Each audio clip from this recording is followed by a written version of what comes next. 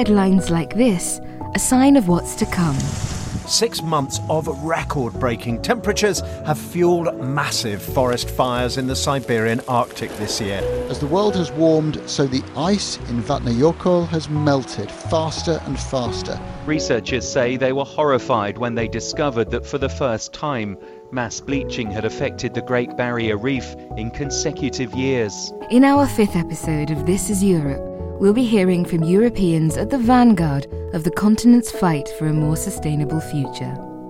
As the EU pushes towards its goal to be carbon neutral by 2050 as part of the new European Green Deal, the transition to a circular economy is crucial.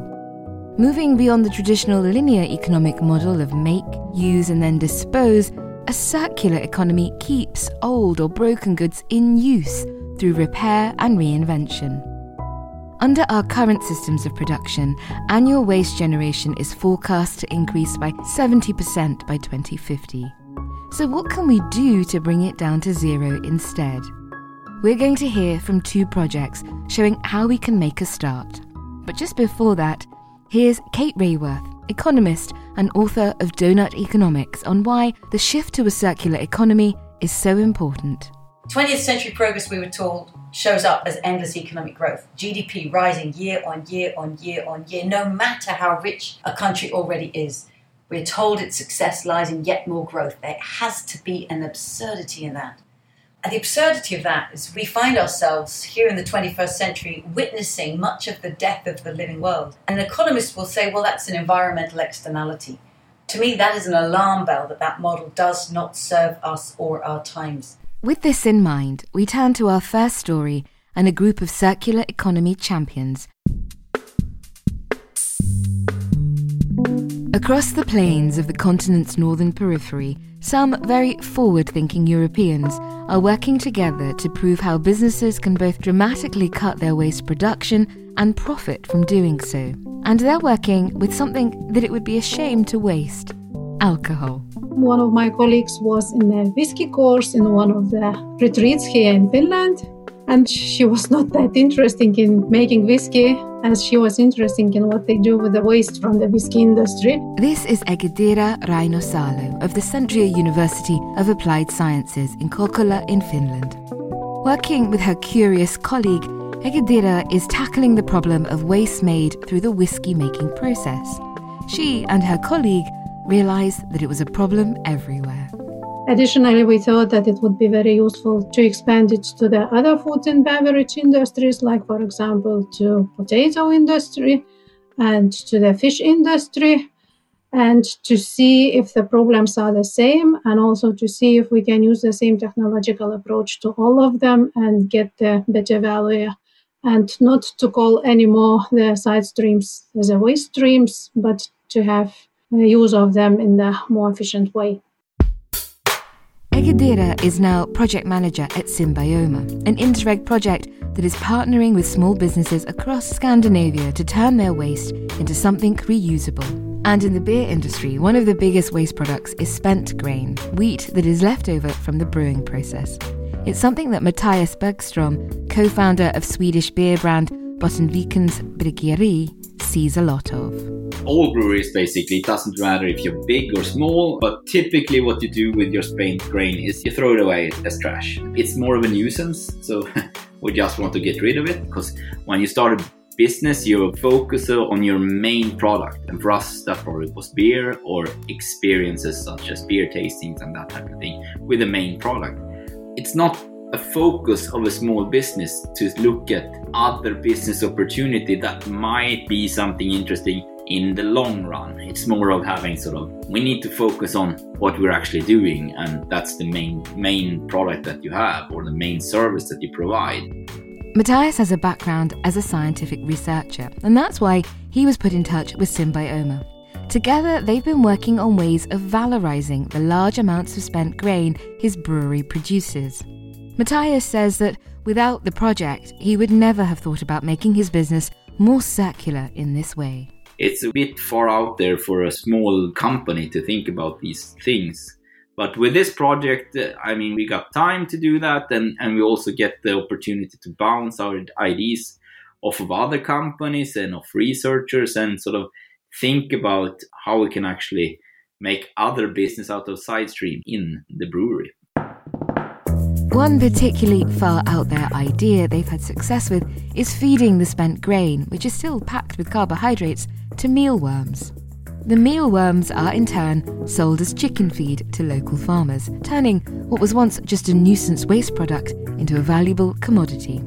But that's not all. The mealworms need heat to grow, so instead of using further energy to keep them warm, they're placed next to some of the hundreds of data centres dotted across the region, which emit residual heat. Ingenious. It's all part of the work of project partner Eleanor Emilsson of the Research Institute of Sweden.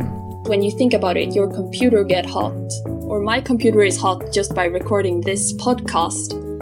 But the data centers, every time you log into social media or check your emails, it's stored somewhere, and in Luleå or Arctic conditions, it's good conditions to build data centers because we have long cold winters, and you want that because you want the cold air to be pumped through the servers basically to cool them. But that also produces a lot of waste heat. So this waste heat could potentially be seen as a resource, but it's not at the moment. Based in rural Norrbotten, Sweden, Eleanor says that for her, keeping these practices local is one of the key aims of this project. If we want to make a circular economy, we need to be better at using local waste streams. So that was why we picked the spent brewery grain, because we happened to have this brewery just 1 kilometer from where we were. And then we had all the waste heat very close to us. And then the mealworms would make something that is waste and just carbohydrates into protein, like high valuable protein that are on the same par as soybeans. So we would not need to import soybeans. And also chicken feed is not produced in Norrbotten. So if we had a local insect farm, we could produce chicken feed or human food from insects, not adding anything else to the system. And that is kind of the definition of sustainable, right? That it sustains itself. Symbioma is helping to keep this work local through the technology innovation platform it is building. Small businesses can log into the platform and receive instant advice and networking resources to help make their operations more circular. For Matthias, it has already provided further opportunities to make his and other local businesses more sustainable. That's something that we have found, like Kalix Sylt. They produce jams, they produce juices out of blueberries and juices out of lingonberries and other berries up here. And we are using one of their side streams, which is basically, because they press these berries and what's left is actually the shell of the berry. And that's something that we are using actually in one of our beers. And it works really, really well because you get sort of the essence of the berry into the beer. But for them, that's considered waste. And that makes us wonder sort of who wants our side products and what can they make out of those. But while there are clear benefits from circular economy practices like this, both for businesses and the environment, Matthias says that projects like Symbioma are crucial to instigating the process. It is a high-risk effort to look into because you can spend quite a lot of time, don't see a business opportunity into that. And for a small business, you don't have time actually to do that. You need some lubricant, you need some money to be able to do that. And I think Symbioma is a perfect example of how to actually get the money into small businesses and funding them to be able to explore this. And without those funds, I mean, you focus on what gives you money, and that's your core business. I think that's a really, really important part. If we want to have a society that are more sustainable, that has aspects of circular economy into it, that actually take a social responsibility and sort of reduces the carbon footprint, I mean, this is the way to go. There are other challenges in developing these circular economic practices, though. Kate Rayworth thinks that one particular problem is regulation. Today's regulations have been based on an old mindset of economics. For example, we have competition law that says you cannot collaborate, or any collaboration looks like collusion. When actually, if we're going to create a circular economy, collaboration and connection is the foundations of creating that circularity. I've spoken to companies large and small across Europe that say actually this is getting in the way of us collaborating with the ecosystem within our industry. We need to work together. And actually, it's now the role of the state, whether it's at the city or national or regional level, to bring us together and say, you are the metal sector or the electronic sector or the plastic sector. You need to create an ecosystem of use and reuse and refurbishing and redesign. And this has to work together. So it's crucial to recognize that some of the legislation and regulations that are in place today are based on old thinking that's actually stopping the new economy from emerging.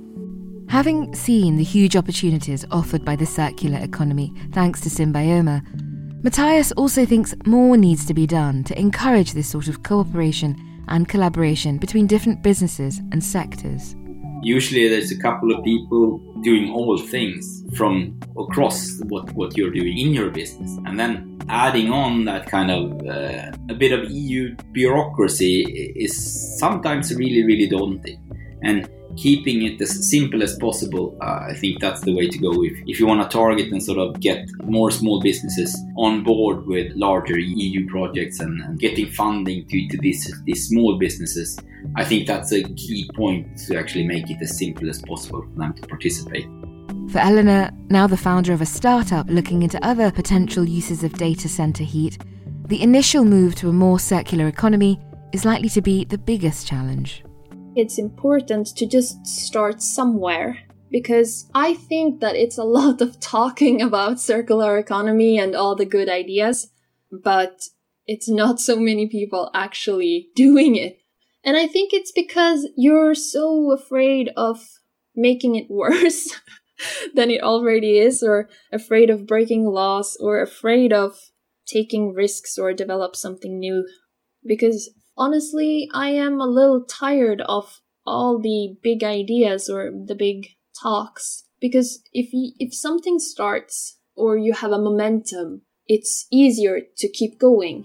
But it's the first little kick on the snowball that is the hardest one. And hopefully this project is this little snowball kick so that it starts rolling. Having started the ball rolling with his own business, Matthias is now looking for even more ways to make the brewery more circular for the long term. For us, Symbioma set the focus more on the circular economy and helped us in some of the business choices that we've had recently. One being that we actually moved from glassware and glass bottles to aluminum cans, and seeing how the carbon footprint of those is much, much better than the glass bottles that we had. So that's one of the things that sort of permanently changed the business. We are also looking more into what can we do with our side streams and sort of seeing business opportunities with that. And I think that's something that wouldn't have happened without Symbioma.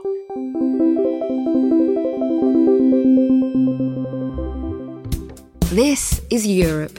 This is Europe. The podcast from the Interreg team, telling the stories of cooperation across borders and within communities. Well, good luck to Matthias, Eleanor and Egedira in their quest to bring a more circular way of thinking to our lives and work. For our next story, we're heading south, from the rural expanses of Scandinavia to Austria and the alpine city of Innsbruck.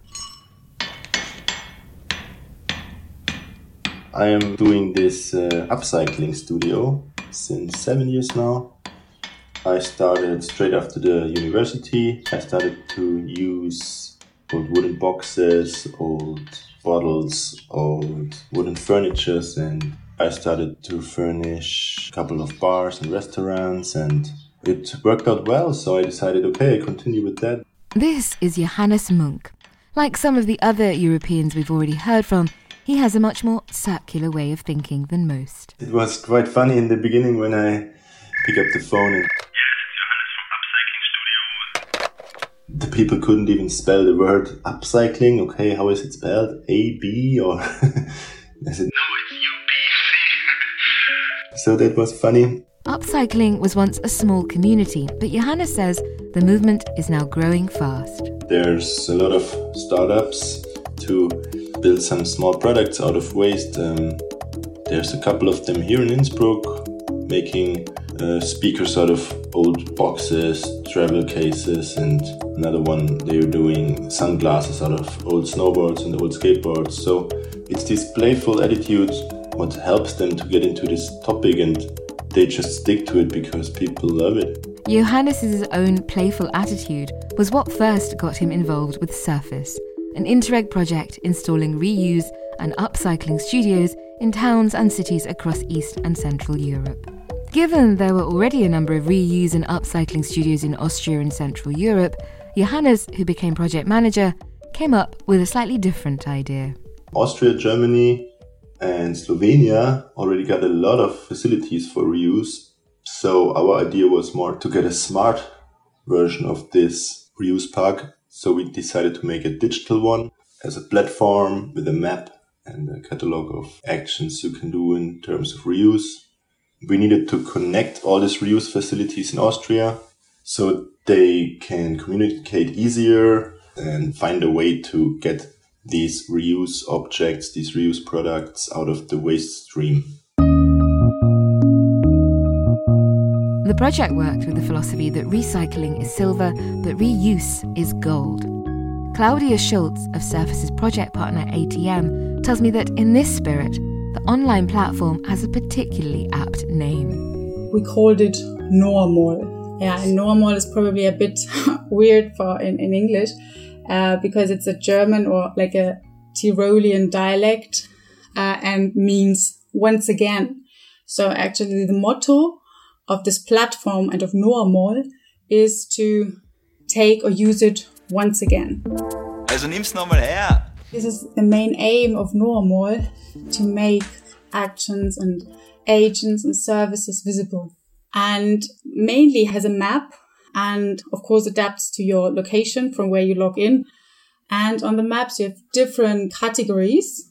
Like you can say, okay, I want to share something, or I want to donate something, or I want to rent something. You can also search for different things you're searching for, like books or furniture or tools, whatever. So you can click on the categories and the map then will show you, depending on where your location is, what is next to you. Working on this project, Claudia could see the growing demand among younger people for the vintage, reusable items that the likes of Johannes had been making for years. When we set up this Normal, this smart reuse park, it was always our intention to make it a cool and like trendy brand, because this is how it works. So therefore, we put very much effort into social media work with Facebook and Instagram and a YouTube channel, and continuously filled that with content, be it short movies of reuse agents in Tyrol or Verlinkung auf events, second-hand markets, etc. But it was TikTok where the project drew the most attention. Yeah, it's showtime. Through working with local sustainability influencer Anna Striegel, Normal spread the word of reuse to Anna's nearly 2 million online followers, taking the project's profile to new heights. For Jana Jurkova, a reuse expert who advised the project, the digital aspect to Surface sets it apart from a lot of initiatives in the sector. What we saw is that the project was actually quite visionary, because the idea of the smart reuse parks is that you connect the different services of reuse and repair. You work with the existing operators and stakeholders. You create new activities and synergies, and you just make these services more visible and more accessible to citizens. And we see that in Europe there is this tendency now to create these resource parks, circular hubs. There are different names for it, but the idea is to bring these actors together and just bring these activities closer to people, make it more convenient, etc. So I think this is something what carries on after the end of the project. While the Surface project itself has now finished, the Normal platform lives on, connecting potential reusers, staging upcycling masterclasses, and hosting weekend markets. For Jana, the benefits, both to our pockets and the planet, are undeniable. Just imagine that you have a washing machine, which is maybe broken or you don't need it anymore. And what recycling is that you crash this machine, you dismantle it, you take the different fractions of materials like plastics and metal apart, and these parts will be assembled into a new machine. So even if you take this ideal scenario where we would recycle from product to product, it is a very demanding process. And then imagine that before you recycle, you take the machine, you have it repaired, and then someone else is using the machine as it is. So this is the huge difference between reuse and recycling and why reuse offers so much more environmental savings than recycling. And yet, despite the obvious benefits reuse has over recycling, there are several things holding back the growth of the sector, not least the problem of regulation again. For example, Johannes says that getting things back once they've been thrown away isn't all that easy. One of the biggest issues with the reused items that are thrown already to the waste is the fact that if a person brings his waste to this facility, the moment he enters the facility, it's owned by the waste associations. So the owner got no possibility to decide, okay, it goes there or there or there, it will be reused. The owner is now the waste facilities and they have to take care that this product is treated like waste. So the biggest issue is to get this still quite good reusable item out of this waste stream again. For Kate Raworth, this is part of the broader challenge of reorienting our economies. It requires cooperation from all actors in a society. It's clear that members of community, civil society, neighbourhoods are beginning to make this happen and really desire to make this happen. But there's no way that this can be driven by the community alone. The state has an absolutely key role that nobody else can play, which is putting in place the vision and the regulation that makes this the way things are going. And putting in place this kind of regulation gives that clear message. It invites the innovators. I profoundly believe that boundaries unleash our creativity. And the boundaries of regulation tell you what is going to be permitted and not permitted within a decade. That unleashes the creativity of the circular economy. It tells innovators, come here. We are ready to work with you. We are creating economic space for you to evolve in, for you to become the norm of business. These economic benefits are something Jana has witnessed across the network of partners she advises on reuse. We have done analyzed our research from the past few years about job creation in reuse, and we have found out that our members create between 40 and 100 jobs on average per 1,000 tons of materials created. And this is much more than the jobs that would be created in landfill or incineration, let's say, and even recycling. Jana says that the EU's commitment to a circular economy action plan is a crucial step forward, but that more needs to be done to make sure it is successfully implemented across the continent and in all member states. What is still lacking is some strong framework for these activities, which would make sure that they will happen everywhere and not just in the regions or countries which are more developed in this direction. Because now it's something what happens if there are operators working in that field. There are different levels of how they are supported or not, or how their activities are maybe even restricted by certain frameworks. So we think that Europe really needs this framework to put some common objectives into reuse and make sure that at local level the public authorities have to deal with reuse, and they have to make sure that citizens have the opportunity to collect reused items, to reuse them locally, etc. Despite these challenges, Johannes is positive about the future of reuse. I had a discussion with the Waste Association CEO, and he was telling that he thinks in 10 years there will be no more waste associations because there's so many startups and so many ways of treat waste differently and get the resources out of it again. So I see a big change coming in the new generations, and that makes me happy and makes me really optimistic for the future. This is Europe. This is Europe. The podcast from the Interreg team, telling the stories of cooperation across borders and within communities. Well, thank you to Johannes, Claudia and Jana for sharing the pioneering work of Surface and the Normal platform. Before we finish though, a final word from Kate Raworth about what we can all do to be a little less linear and a little more circular in our daily lives. The economy is shaped daily by every person's actions. So actually take a look at yourself, because we're all economists if we recognise that. In the way that we live, the choices that we each make, how we shop, how we eat, what we think of as a decent meal, what we think of as a good holiday destination, and how we think we're going to get there. How we save our money if we have savings, how we invest and divest and protest and vote and volunteer. What work we dedicate our lives to and think it deserves our life energy. How we speak up, whether we're a student in the classroom or a teacher teaching, whether we're the latest employee or the CEO of a company. How we raise our hand and say, yeah, but isn't it time to transform?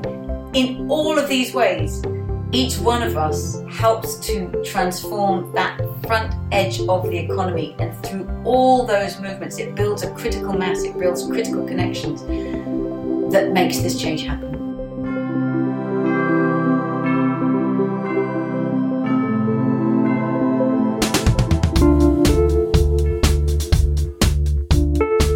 Now for our 6th and final episode of this season of This is Europe. We're taking a journey around Central Europe to hear how many of the continent's citizens are now travelling in different and more sustainable ways. From the Austrian mayor encouraging his town to go car-free to a groundbreaking car-sharing platform. That stories from the Green Vanguard, all coming up in the next episode of This is Europe. Thank you for listening. I've been your host, Shahida Bari. The producer was Max Bauer. This was a Tempo and Talker production for Interact.